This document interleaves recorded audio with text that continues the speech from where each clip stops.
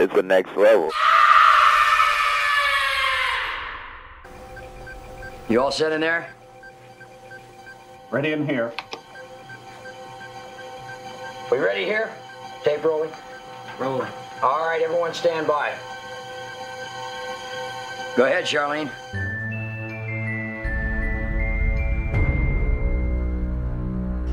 Do you ever fantasize about being killed? Do you ever wonder about all the different ways of dying? You know, violently. I wonder, like, what would be the most horrible way to die?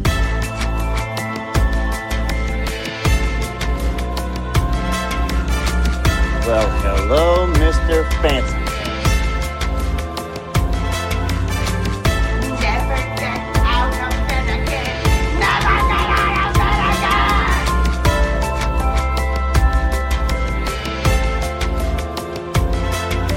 I have come here to chew bubblegum and kick ass. And I'm all out of bubblegum. The following program may contain mature subject matter. Discretion is advised. Try anything and you cancel, bro. No, God! No, God, please, no! No! No! No! All right, kids, let's do this. From the Next Level Network of Podcasts and Studio Zero, it is my absolute pleasure to welcome you back to What Lurks Behind Podcast Zero. And I am your host, Post-Mortem Paul. And you might be thinking, geez, he started this episode without an opening rant? Oh no, the rant is coming now. Because this week I have two movies I need to talk about, and the first one, well, I might make some enemies. Hopefully not, but you never know. Because Netflix. So, February 18th, we got a new movie. New movie to a franchise that has been around since 1974. And it's considered one of the classics. But the thing is that this new movie, this new entry into the franchise, well, I have a feeling it's going to divide some fans. And I've seen a lot of positive, I've seen a lot of negative. Where I stand on that, well, that's going to be coming now. Now, the franchise I'm talking about is Texas Chainsaw Massacre. On Netflix, they released what's supposed to be a direct sequel to the original film from 1974. The one that was directed by Tobe Hooper. And, okay, so when I saw the trailer, I knew there was a possibility I wasn't going to like this movie. Now, the Texas Chainsaw Massacre franchise is one that I'm very hit or miss with to begin with. Like, the thing is like, I'm more partial to the first few films than I am the more recent ones. But this one, being it was a direct sequel to the original, I was like, alright, well, you know what, give it a chance and let's see what I think of it. I broke this down into three portions. I broke it down into the pros of the film, the cons of the film, and then overall. Starting with the pros, and I'm also going to preface this by saying that I'm going to try my hardest not to spoil anything other than what was in the trailers. So the pros for the film, the things that I liked about it. Well, okay, so first off, I'm going to start with the music score. Music score by Colin Stetson is great. It is phenomenal. It is a really good score. He did the score for The Color Out of Space, which I absolutely loved. Thought it was a great score. And with this, I'm totally on board with it. I really like the music that came from this movie. I can understand why Waxwork Records is really pushing that they are releasing a vinyl for it, because it is a really good score. I mean, the original film really didn't have much of a score to begin with. It did, but it didn't really stand out, right? I mean, The first film, what stood out was the fact that it had like this gritty, dirty grindhouse feel to it. It was more the visuals and the overall story that stood out. With this one, however, I found that the music score really complemented the film, despite the fact that maybe the film wasn't exactly what I wanted. I will also say that the blood and the gore in this one is very plentiful, and it's actually quite decent looking. It's primarily practical effects, if not the whole thing being practical effects. And it does a good job with it. Like there's some pretty good kills, I'm not gonna lie. And that was the thing, like, you know, going into this, I knew it was going to be more bloodier and gorier than the original. Now, the original did that whole less is more thing. And I really wish movies would go back to that. I really wish we'd stop, you know, putting so much in everyone's face. Like, just let the audience's imagination make it worse than it is. You know what I mean? Because that first film really did that well. Where with this one, yeah, Leatherface goes on a tear, and we see it. And I have to say, as much as it doesn't really follow along with the original, it stood out, it was glorious, and it was a lot of fun to watch. The other thing I might add is that Alice Krige makes an appearance. She has a small little role in the film. And it's kind of nice to see her still doing some horror movies and still, you know, making her presence known. Her character, I feel, might not be that great, but it was nice to see her acting again and doing, you know, this Texas Chainsaw Massacre film. So with that said, like I say, the pros of this film, definitely the music score, the practical effects, and then Alice Krige making an appearance. I'm totally on board with this, and I will also say that Mark Burnham, who plays Leatherface, he doesn't do a horrible job. Granted, I think the screenplay might be what hurts him a little, but his overall portrayal, he does a good job. Now with the cons, because there's a lot of them. And basically, it's everything else with this film that really drove me nuts. The story is ridiculous. It's not a good story. It's very cringe-inducing, very unbelievable. Like, the whole idea that, you know, these kids they go to this ghost town and they're supposed to be trying to make a new community out of it and whatnot, and they want to make it more safe and more, you know, they want to have like this small town community feel and whatnot. Just doesn't seem to work. And maybe that's because the movie wasn't filmed in Texas either, but really, honestly, if you're not from that area, you might not really notice that it's not filmed in Texas. But it didn't work. And then the characters, other than Leatherface himself, they're utterly abysmal. Honestly, they really don't work for me at all. There's nothing that connects me to these characters whatsoever. And you might say, well, yeah, the original didn't have the greatest characters either. No, it really didn't.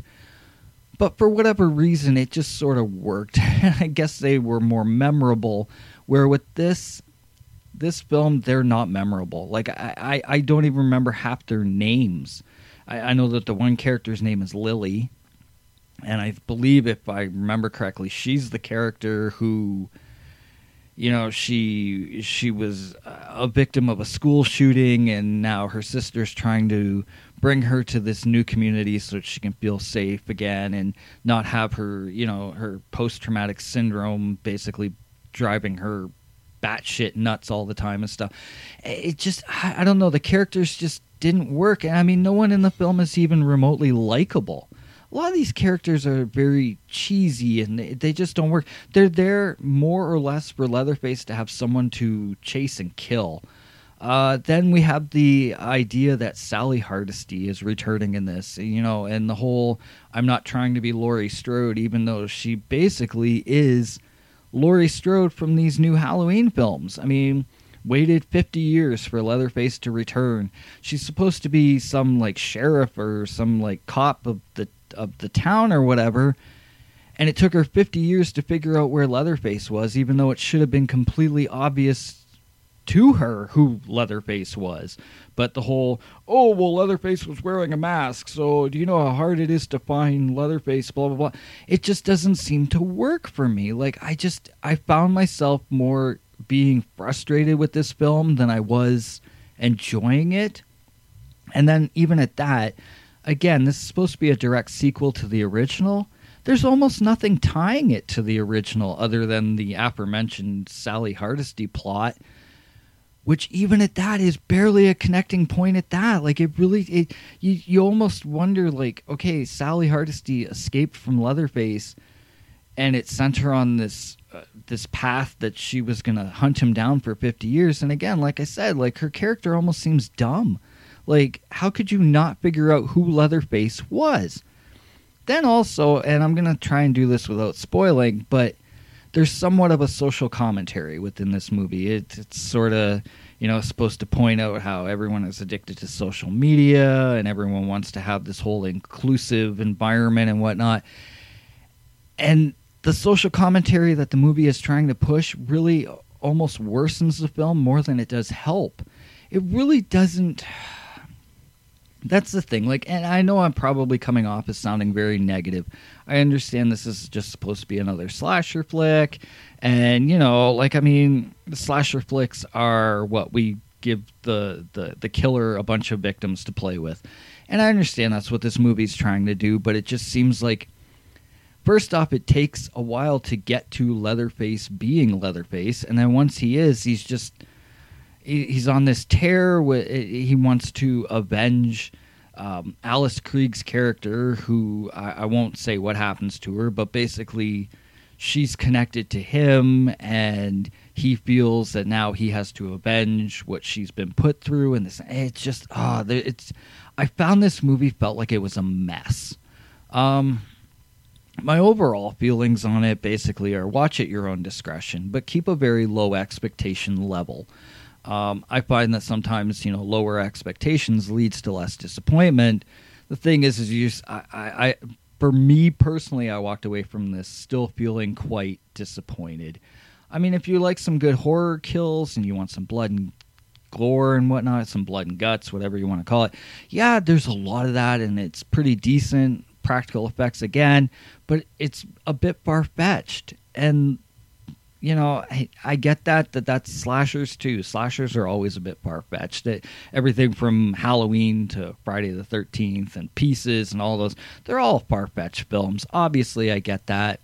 But I just found that even though the blood was spattering away, it just seemed too much over the top for me. My advice, from me personally, stick with the original trilogy, and that being Texas Chainsaw Massacre from 1974, Part 2 that came out in 1986, and then there was Leatherface, Texas Chainsaw Massacre 3 from 1990. Those are all great films. They're a lot of fun. And the 2003 remake is really good too. But everything else in this whole Texas Chainsaw Massacre franchise, for me, has just been a complete waste. I have really not liked a lot of these films. So do keep that in mind when I'm talking about this, that this is not meant for me. But like I said, I've seen a lot of positive too, though. Like, there's a lot of people that walked away from this movie having fun with it. And you know what? Maybe it's just me being too critical, but again, Texas, or TCM, we'll call it TCM so I don't keep saying Texas Chainsaw Massacre, but the whole TCM franchise just has not really been one for me. It was actually funny. I was having a discussion with a friend this morning. We were talking about horror films in general and whatnot, and he was saying that he hadn't seen the new film and whatnot, but one thing that he looks for in horror films is like lore and mythology. And, we were talking about like Clive Barker in the Hellraiser series, or Nightbreed and Midian, the whole backstory of Midian, which is something that could totally be explored if they ever chose to go back to that world.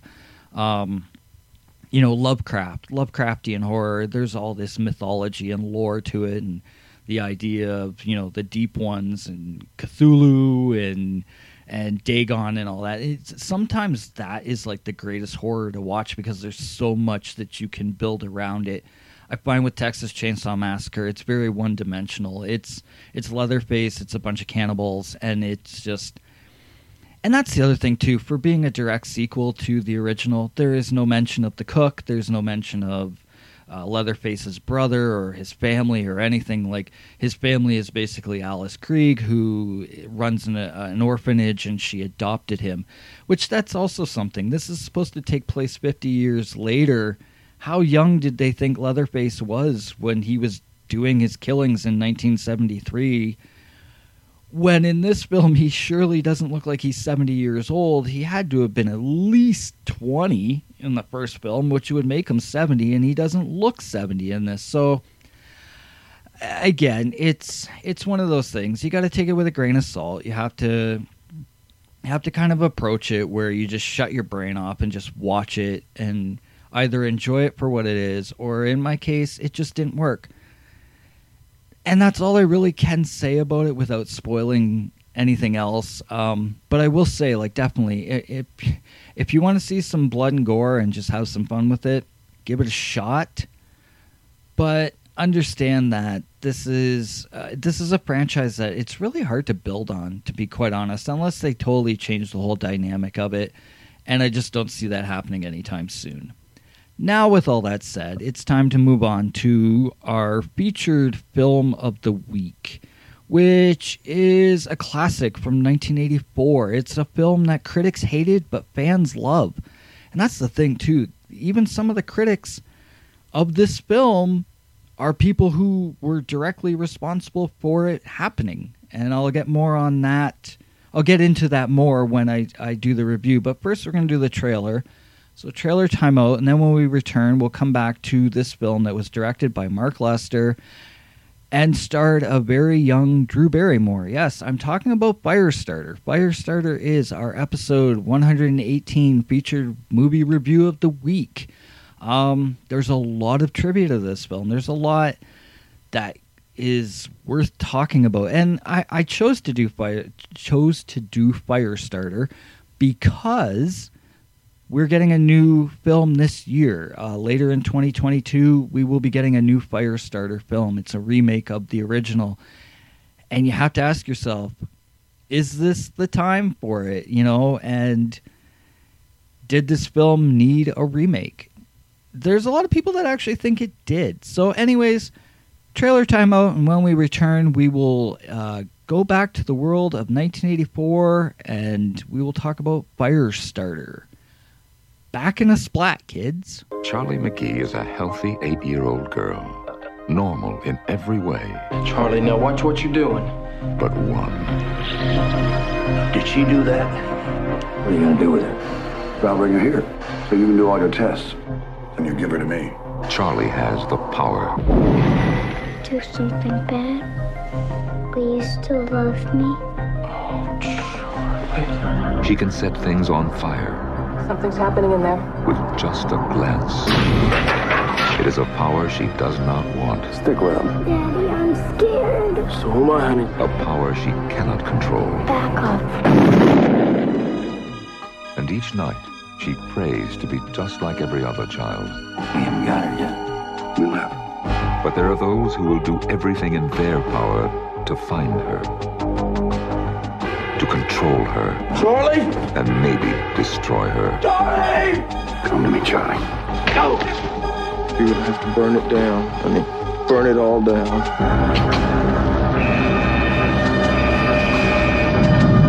Charlie McGee is Stephen King's Firestarter.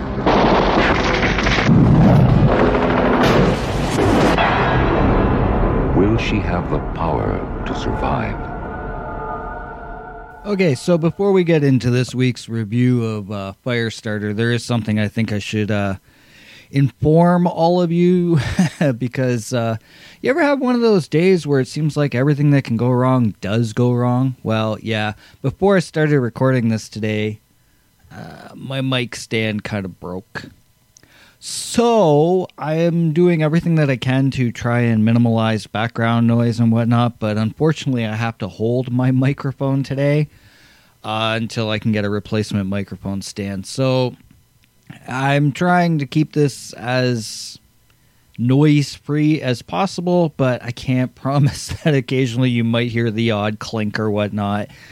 Unfortunately, shit happens, but the show must go on. So, with that being said, Firestarter. Yes, Firestarter, we are getting a remake this year. I believe May 2022 is the targeted release time frame, if I remember correctly. Anyways, the original from 1984 premiered May 9th, 1984 in Bangor, Maine. It had a very limited release, but then 2 days later, North American wide release, May 11th, 1984 was when basically the rest of North America saw it. It had release dates after that. I believe the UK was like a month later. Ireland was in August, I believe. There was a lot of release dates, but in terms of the North American release, it was May 11th, 1984. So it was a film that was directed by Mark L. Lester. Now, the interesting thing about this is that originally John Carpenter was slated to direct Firestarter. The producers had gone to him and they wanted him to do Firestarter, but at the time, and keep in mind this was a few years before its actual release, well, The Thing had just been released in the theaters and was considered a theatrical failure. As we all know with The Thing, when it came out, it was panned by critics, it was panned by audiences, but as the years have gone on, it's become a cult hit and is now considered one of the all-time greats. At that time, though, it was considered a failure, so he was removed from the project and Mark was brought in to direct. Mark has worked on other projects such as Class of 1984. After doing Firestarter, the producers for Commando were totally pulled in by how he did the film, so he got the job of Commando, due in part thanks to how he directed Firestarter. He also did films like Armed and Dangerous, Class of 1989, Showdown in Little Tokyo, and Double Take. Now, in 1993, Mark started up American World Pictures, which it's a motion picture production company, whatnot. A lot of their flicks are very low budget, very under the radar, but they were responsible for giving us the low budget classic Satan's Little Helper, which, if you've ever seen that, is a fucking joy. So anyways, I thought it was worth mentioning. The film Firestarter was produced by Frank Capra Jr. and Dino De Laurentiis. Now, Frank, if the name sounds familiar, he's the son of the renowned Frank Capra, who gave us It's a Wonderful Life. And Frank Capra Jr. also produced films such as 3 of the Planet of the Apes films. He did Escape from the Planet of the Apes, Conquest of the Planet of the Apes, and Battle of the Planet of the Apes. He also did the movie Vice Squad from 1982, and he did a film known as Death Before Dishonor. Frank Capra Jr. passed away in December of 2007, though. Now, as for Dino, well, Dino De Laurentiis, I'm sure a lot of you are familiar with that name, especially if you know 80s films and whatnot. He's a Class A producer, and he went on to create DEG Entertainment with his wife, Martha, and they produced something like, 198 movies or something like that before he passed away in 2010. Some of those films included movies like Goliath and the Vampires, Barbarella, Death Wish, King Kong from 1976. He did Flash Gordon from 1980. He was uncredited on Halloween 2 and Halloween 3, though. Also, I believe he was he was not uncredited for The Dead Zone. He did The Dead Zone. He also did Cat's Eye, Silver Bullet, which was another Stephen King film. He did Raw Deal, which was an Arnold Schwarzenegger film. Maximum Overdrive, King Kong Lives, Army of Darkness. We all know that one. Body of Evidence with Madonna. He did Hannibal. He did Red Dragon. That's just naming a few. Like I said, something like 198 or 196 films or something like that he did.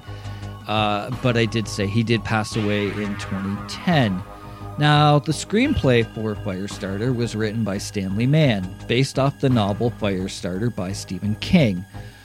Stanley was Canadian. He was born in Toronto in 1928 and was a writer first and foremost. But he also did produce a few films, and he acted in 2 films, one of which is Firestarter. He played the motel owner in Firestarter. But Stanley primarily was known for his writing abilities. He worked on Firestarter. He also did screenplays for films like Skyriders, Omen 2, Damien Omen 2. He finished out his career with Firestarter, Conan the Destroyer, Taipan, and Hannah's War. Stanley passed away in 2016 at the age of 87. Here's a did you know little fact though. Burt Lancaster's son Bill was originally tapped to write the screenplay for, at the time it was to be John Carpenter's Firestarter. When John Carpenter was asked to do Firestarter, he brought in Bill because he and Bill had worked together on The Thing. Again, like I said, because The Thing was considered a theatrical failure, both of them were let go, and in came Mark Lester and Stanley Mann. The cinematography for Firestarter was done by Giuseppe Ruzzolini. He was an Italian cameraman who worked on a mixture of Italian and U.S. projects. One of them that sort of stood out was the X-rated 1974 adaptation of Arabian Nights. But again, he did a lot of Italian work, and it was a lot of titles I couldn't pronounce. I did feel it was necessary to also highlight the special effects for this film, and in particular the pyrotechnical effects. They were headed up by Mike Edmondson. He was considered the supervisor over all the effects. Mike has been involved with special effects since 1978, and some of the films he worked on included The Cat from Outer Space, Tron, Cat's Eye, Year of the Dragon, Short Circuit. I believe he also did the sequel as well, Short Circuit 2. Inner Space, Deep Star 6. He did the 1992 The Addams Family, and same year he also did Batman Returns. He worked on Demolition Man, Species, Independence Day, The Faculty, Sky High, Iron Man, Thor, The Avengers, and Rampage. Rampage being the film that starred Dwayne Johnson, aka The Rock. The music score for Firestarter was done by Tangerine Dream. Now, interestingly enough, in the 80s, it was either Tangerine Dream or Vangelis that always seemed to get the scores. Vangelis, very famously known for their Blade Runner score. Tangerine Dream, on the other hand, was famous for a lot of other scores. Their lineup for the band, though, changed quite frequently. At the time of this film, it consisted of the trio Edgar Froese, who was the band's creator, basically, Christopher Frank, and Johannes Schmoling. Not at this time, obviously, but other names that have been attached to Tangerine Dream include Michael Honig and Paul Haslinger. Haslinger did the score for the original Underworld film, and I think he even did one of the Resident Evil films, if I remember correctly. Tangerine Dream have also provided scores and soundtracks for films like Thief, Risky Business, The Keep, Flashpoint, Vision Quest, Red Heat, Legend. Oh god, Legend, classic flick. They also did Near Dark, which is another classic, and 3 O'Clock High, which is sort of a comedy about a kid who bumps into a bully, and then he spends the whole day like preparing himself because he thinks he's going to get his ass kicked by the bully and whatnot. It starred Casey Zamasco, if I remember correctly. I haven't seen the movie in years, but I do remember it very vaguely. Starring cast. Okay, so let's start with David Keith. Not Keith David, but David Keith as Andy McGee or Andrew McGee. He starred in other films like Major League 2, Ernest Goes to School, and Behind Enemy Lines. He's pretty good in this film. I'm not going to lie. He plays Drew Barrymore's father, basically. Drew Barrymore, obviously, in this flick, she's basically the star. She is Charlie McGee. So she's been in films, obviously, like E.T., Cat's Eye, Babes in Toyland with Keanu Reeves. She had a small role in Waxwork 2. She was in Batman Forever, Scream, a slew of fucking rom-coms that I was not mentioning, and a few bad Adam Sandler films as well, like 50 First Dates. She was in Poison Ivy, Wayne's World 2, Titan AE, Charlie's Angels, obviously, Donnie Darko, and most recently had an uncredited cameo in the latest Scream movie. She's the voice of the principal. She was also in the Netflix series Santa Clarita Diet. I thought I should mention that because I talked about Netflix earlier and whatnot.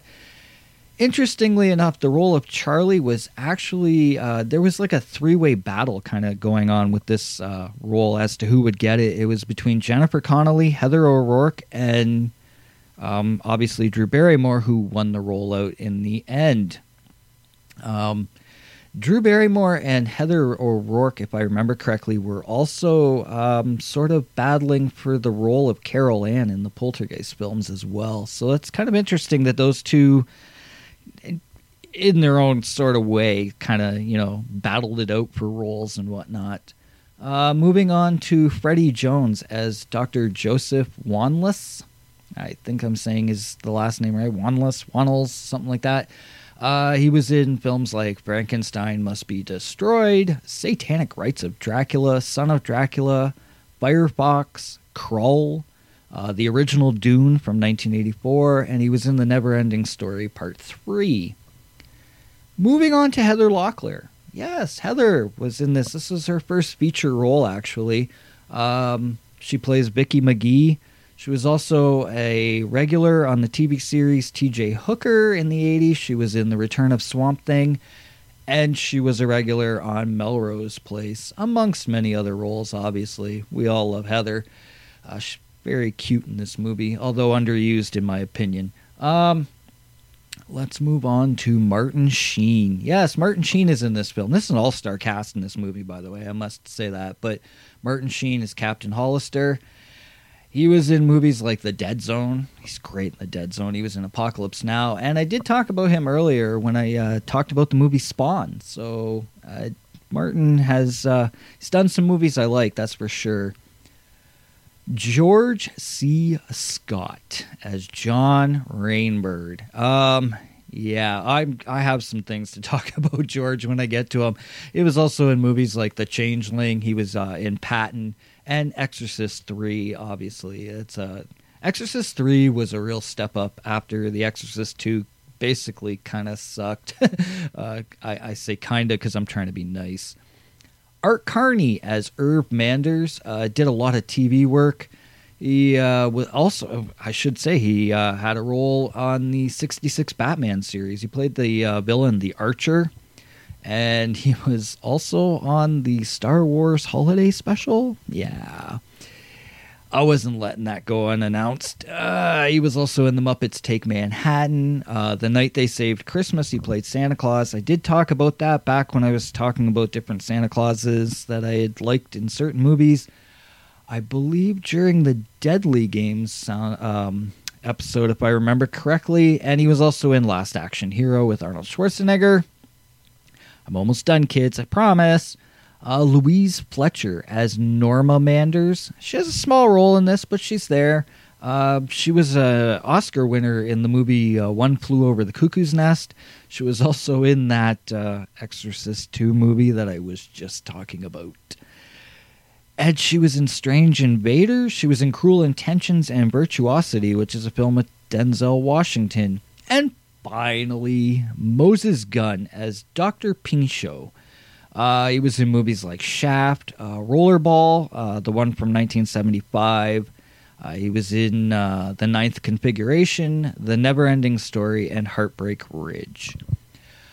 Firestarter has a runtime of 1 hour and 54 minutes. It's rated R for violence, frightening scenes, and language. The budget for the film was $15 million, and the gross was somewhere between $17 to $19 million. I saw a few different figures, so I just figured I'd round it off. The synopsis for this film.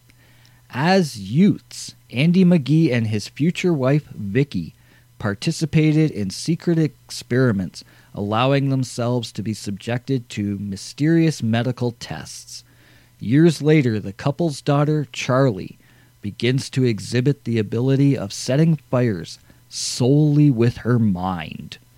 This volatile talent makes the youngster extremely dangerous, and soon she becomes the target for the enigmatic agency known as the Shop. SHOP is basically like some like government underground entity that's like, out to basically destroy Charlie because they're afraid that, she could destroy the world and be a security threat for the United States, until they start to realize that they might want to weaponize her at the same time. And then Doctor kind of, Dr. Wanless is sort of like, hey, hold on a second. No, you're not fucking doing that. And he gets himself killed because of it. Anyways, on to this segment of the show. And I decided to call this segment Lot 6. Trust us, you will all be just fine. Because there's some interesting themes to this film, some of which I will highlight later on in the review. But first off, I do want to point out this film, I believe I already said it, but I'm going to say it again, is hated by critics, loved by fans. It was one of several Stephen King-based stories turned to films that were all released within an 8-year period, starting in 1976 and up to 1984. Titles of the other films were Carrie, which is the one that started this whole thing. Carrie was the first Stephen King film, followed up by the miniseries Salem's Lot. Then there was Cujo, The Shining. Actually, I think The Shining came out before Cujo, but whatever. I wrote it in this order. Christine, Children of the Corn, and The Dead Zone. But like I said, it all started with Carrie, which is another film about a girl with some, mental psychic powers. And there was also the anthology film Creepshow, where Stephen King worked with George A. Romero. That was released in 1982.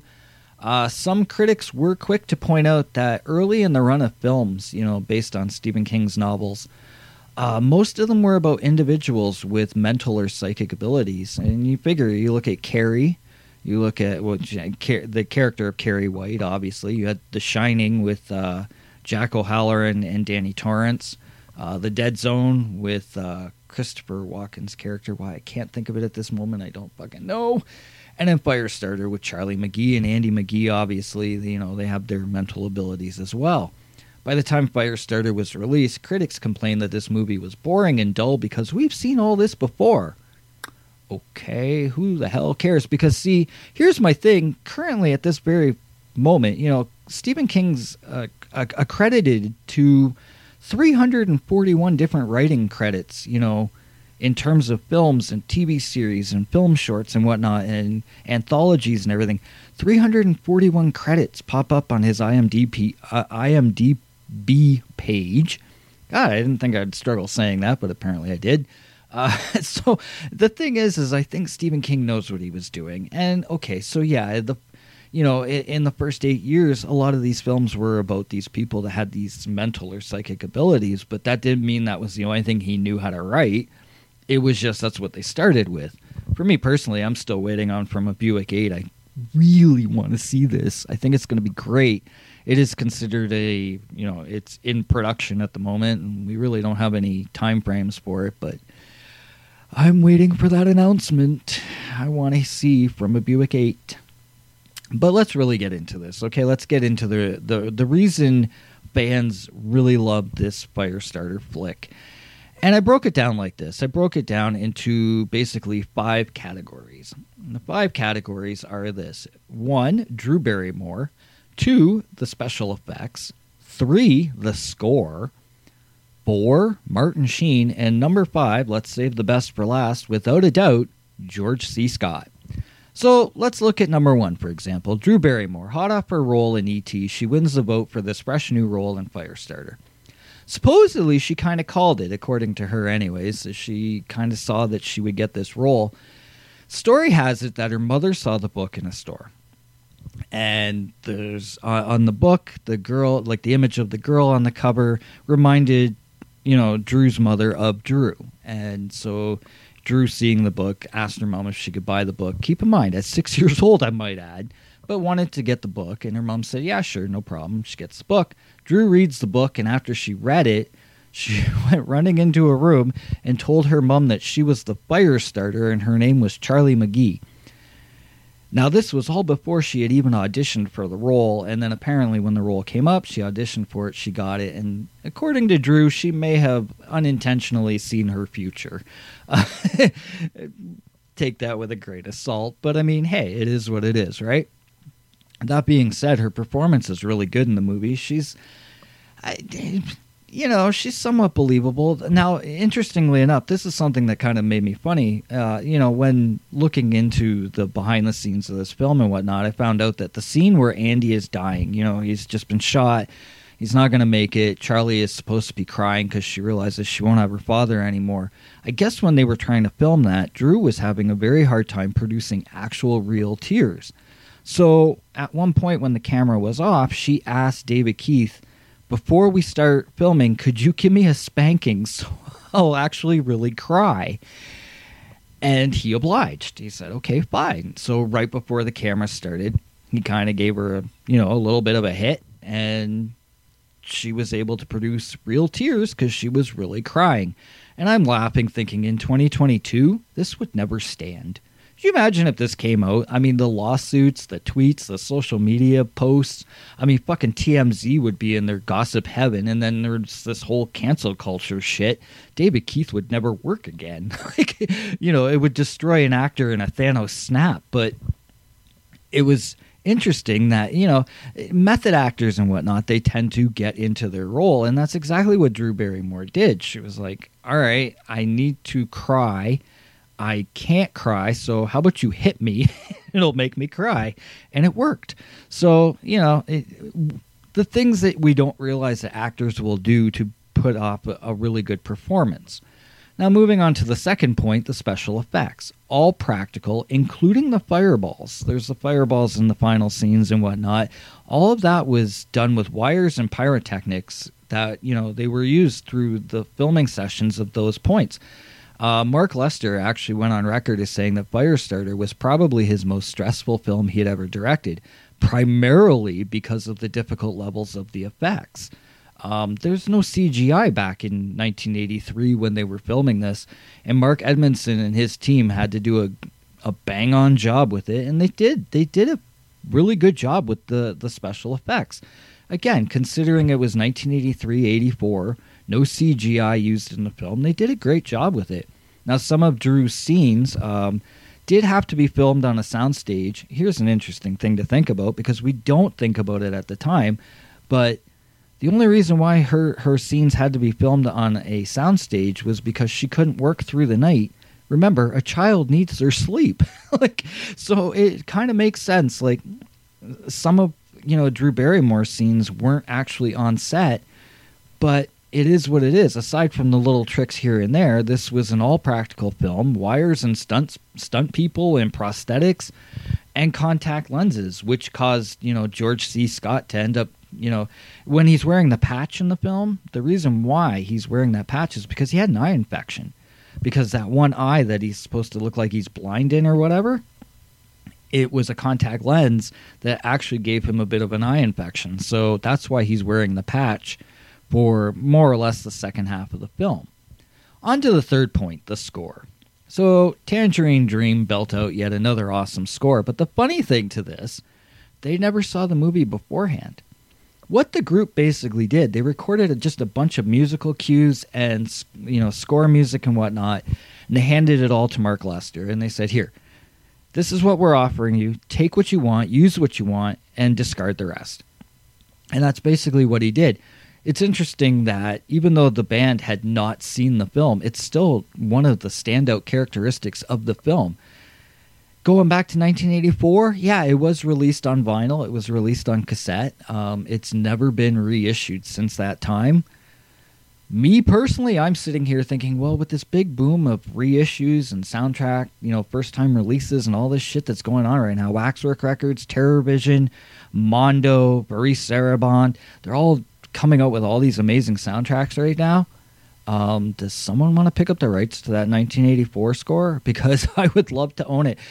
Sure, I can find a 1984 pressing online and relatively at a decent price, but it would be kind of cool to see it get its, reissue. And, for those that can't find the original soundtrack and whatnot, not to mention that original soundtrack, you're going to be buying a used copy. It's not in circulation anymore. So It's also sad that it's not online. I believe YouTube you can find the score and whatnot, but other than that, like, it's not on Spotify or any of those music streaming services, so it is what it is.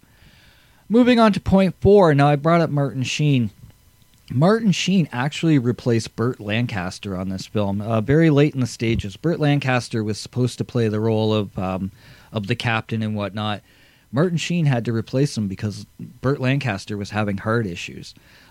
So sad that Burt was pulled off the project, but at the same time it was a blessing in disguise for Martin. And though many feel he's underused in the film, when Martin's on the screen, he definitely stands out.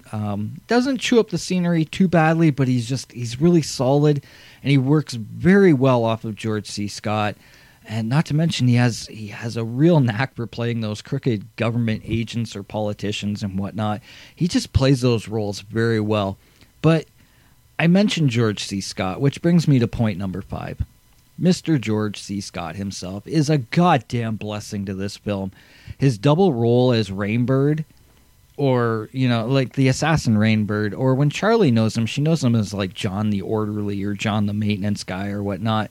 But when he's on there, he's chewing up the scenery every time he's on the screen, and we love him for it. He is fucking amazing. And everyone around him, when he's on the screen, whether it's with Martin Sheen, whether it's with Drew Barrymore or whatever, he brings their level of acting up a notch. And it just is so fucking wonderful. Dino De Laurentiis actually had to go to Universal Studios and request an additional $1 million just so that he could specifically cast George C. Scott in the role of Rainbird. And they agreed. They were like, here's the money, go get him. And that is awesome, because sometimes studios tend to interfere, or they'll say, hey, we gave you the money, you work with what you got.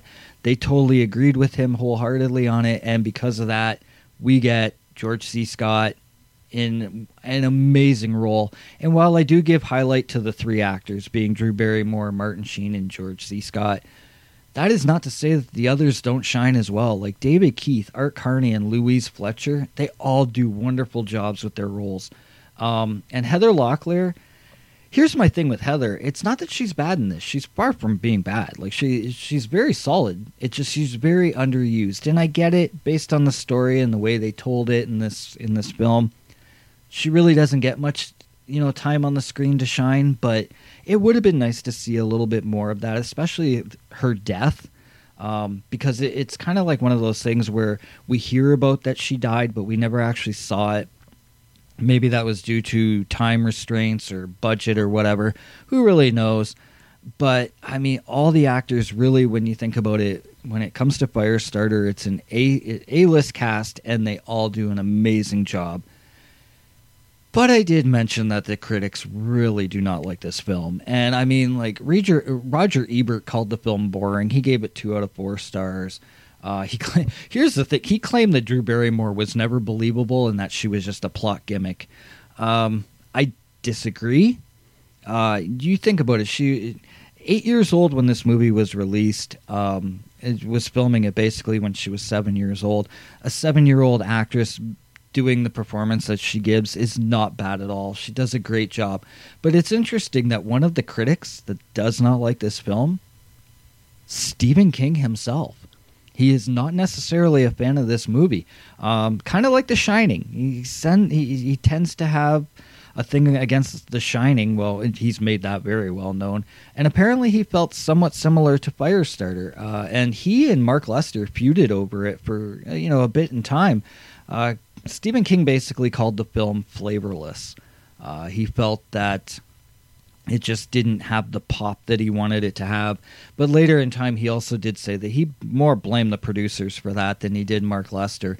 And as for Lester was shocked that King hated the movie. Like, when he found out, he was kind of surprised, because he said Stephen King was the one giving him input during the filming of the movie and came up with ideas, and he also seemed to approve of everything that Mark was doing with the film. But the thing is that with Mark Lester, he went on record as saying, look, he's a huge fan of Stephen King's work, and he really didn't want to argue with him over the film. So, I mean, he may have seemed like he backed down a bit, but he had too much respect for Stephen King, and he didn't want to further the argument anymore. So if Stephen King doesn't like the movie, Mark Lester doesn't necessarily take it personally either. The critics, though, some of them do give the movie some love, usually saying things like it's worth giving it a watch or the cast is worth watching it for, which I kind of chuckle about that because it's things that I sometimes even have a habit of saying. I'd even say that about Texas Chainsaw Massacre. You know, if you really want to, give it a shot and just keep your expectations low. But the general audiences, you know, the people that went and saw this movie in the theaters and whatnot, they're the ones that seem to give the movie like a lot of love. Even when you look at the comparisons on Rotten Tomatoes, the critic score is at 37%, where the audience score is at 53%. And on IMDb, the film holds a rating of 6.1 out of 10, with 6 and 7 being the two highest ratings. As for the Podcast Zero rating, let me be upfront about this, okay? This is just my opinion, and some of this is based purely in nostalgia, especially when it comes to the score done by Tangerine Dream. It's a very nostalgic thing for me, but I love this movie. I really do. And for a movie that's an hour and 54 minutes, it does not feel like an hour and 54 minutes. As a matter of fact, just last night I watched it before, you know, preparing for the podcast and whatnot. And I did not feel that it was that long of a film. And knowing that, you know, knowing the time length, I'm thinking, okay, it's just under 2 hours. Will I be able to stay awake? Will I stay engaged and whatnot? And the next thing you know, the movie's done. For a movie that long, it's still quite quick-paced. It's not my favorite Stephen King movie, obviously. I mean, everyone knows my favorite movie is Pet Sematary. But this is a pleasure nonetheless, though. It's one that I do own on VHS and DVD. This is, for me, Firestarter is not so much a movie that's about Drew Barrymore. For me, it's George C. Scott.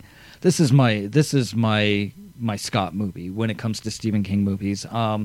Martin Sheen is my guy in The Dead Zone. I fucking love him in The Dead Zone. As a matter of fact, I think I like him just a little bit more than Christopher Walken. And that's saying something because Christopher Walken is a fucking gem in that movie.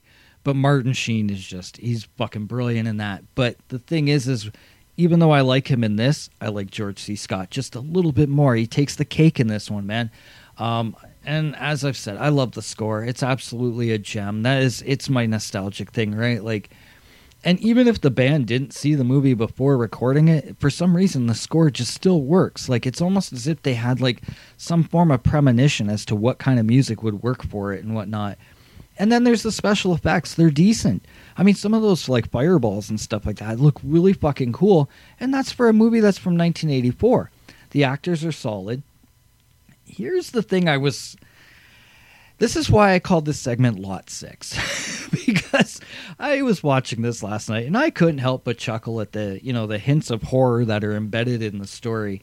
We have a story that starts off with this whole experimental vaccine that kills 8 out of 10 trial participants before we even get to our two lovebirds getting married and having a kid, all of which happens off screen. I get that. But the whole trust us, you'll just be fine. The whole we're testing out this vaccine that, could potentially, well, we don't know what it'll potentially do, but we want you to trust us. We want you to know that you'll be just fine taking it. And I'm thinking to myself, wow, this is really fitting considering our times. Because as much as I know, there's this whole thing in the media about pro-vax versus anti-vax and all this other shit. I think something that sort of gets brushed under the rug a lot of the times is that some people just have anxieties over vaccines. And with a movie like this being in existence, not to mention Stephen King's book, sometimes that's not hard to understand. Like, I'm watching it last night and I'm going, that's interesting. I mean, it's totally not about that. That's just more or less the catalyst that starts the film off. But it was like, wow, that kind of dated well or not. But anyways, in terms of the Podcast Zero rating, it's 7 fireballs out of 10. I tend to stand a little bit higher on the marking of this. Again, like I said, some of that is out of pure nostalgia, but at the same time, I do enjoy this film. Do I think we need a remake? I'm totally open for it. And I've said this before on the podcast. Certain movies are actually really good when they're remade 20 and 30 years later. this one, in 1984, we're 2 years away from it having its 40th anniversary. This is a good time to remake it. And who knows, like I said, with what I caught in the first, 10 minutes of the movie going, that's interesting. Who's to say that's not part of what they're going to hit on, especially considering the times and whatnot. So, hey, who knows? I'm completely open to this remake, and I'm totally looking forward to it. But I will say that the original will always have a place in my heart. And on that note, I want to thank you for listening. I want to thank you for tuning in this week. This was a fun one to revisit. It was a fun one to do some research. Lots of behind-the-scenes stuff that was really cool to learn about and whatnot. The story overall, I mean, it's a straightforward story, right? Experiment gone wrong. These people have this child, and the child has these abilities, and now the government wants either to destroy her or to, use her for their own means and whatnot. It's a very believable story that even in these times, we could believe, whether or not you consider that to be a conspiracy theory or fact, that is totally up to you. I'm not going to tell you what to think, but it just is. It's somewhat of a relevant story. It's kind of timeless. I mean, let's face it, none of us really trust our governments, and it would be easy to believe that if they tapped into this, mental ability type of power where that could be weaponized, would they weaponize it? More than likely, I would have to say yes. But it was a real pleasure to jump back to this one. I'm kind of glad we're getting that remake because it brought it back to the forefront of my mind, and I was like, I definitely want to do this movie. So it was a pleasure, and I thank you for listening. I hope you enjoyed this episode. Make sure to like and subscribe. No, I'm kidding. You don't have to. I'm not that guy. You guys know where to find the podcast, obviously. Most major podcast streaming apps have it now, whether it be Spotify, Apple Podcasts, Google. You can find it at redcircle.com, obviously, Podbean, Podcast Addict, Castbox. There's a whole bunch of them. It can be found there. On social media, as my favorite social media. But anyways, facebook.com/whatlurksbehindpodcast0. On Instagram at whatlurksbehindpodcast0. And on Twitter at WLB Podcast0. Again, thank you so much for tuning in. This was a lot of fun to record, even though I'm going to tell you something, one of those behind-the-scenes things that you don't see, but my hand is really sore because I'm trying not to make very much noise holding this microphone, and my hand is very sore at the moment, but hey, it is what it is. The show must go on. As for the next episode, I'm debating between two films, so this will be a surprise. That's all I'm going to say, because I'm toying with two ideas. Also, I will say that next week there will not be an episode, simply due to the fact that my work schedule is going to make this a little bit harder on me. So, my schedule has changed for 1 week. So, because of that, I've chosen to hold off on another episode for next week. But I made sure to get this week's episode in. So with that being said, I know there's two assholes that always love to end off my show for me, and I'm just going to let them go ahead and do it now. You need to shut the fuck up! Hey, lick my plate, you dog dick! Let's all go to the lobby. Let's all go to the lobby. Let's all...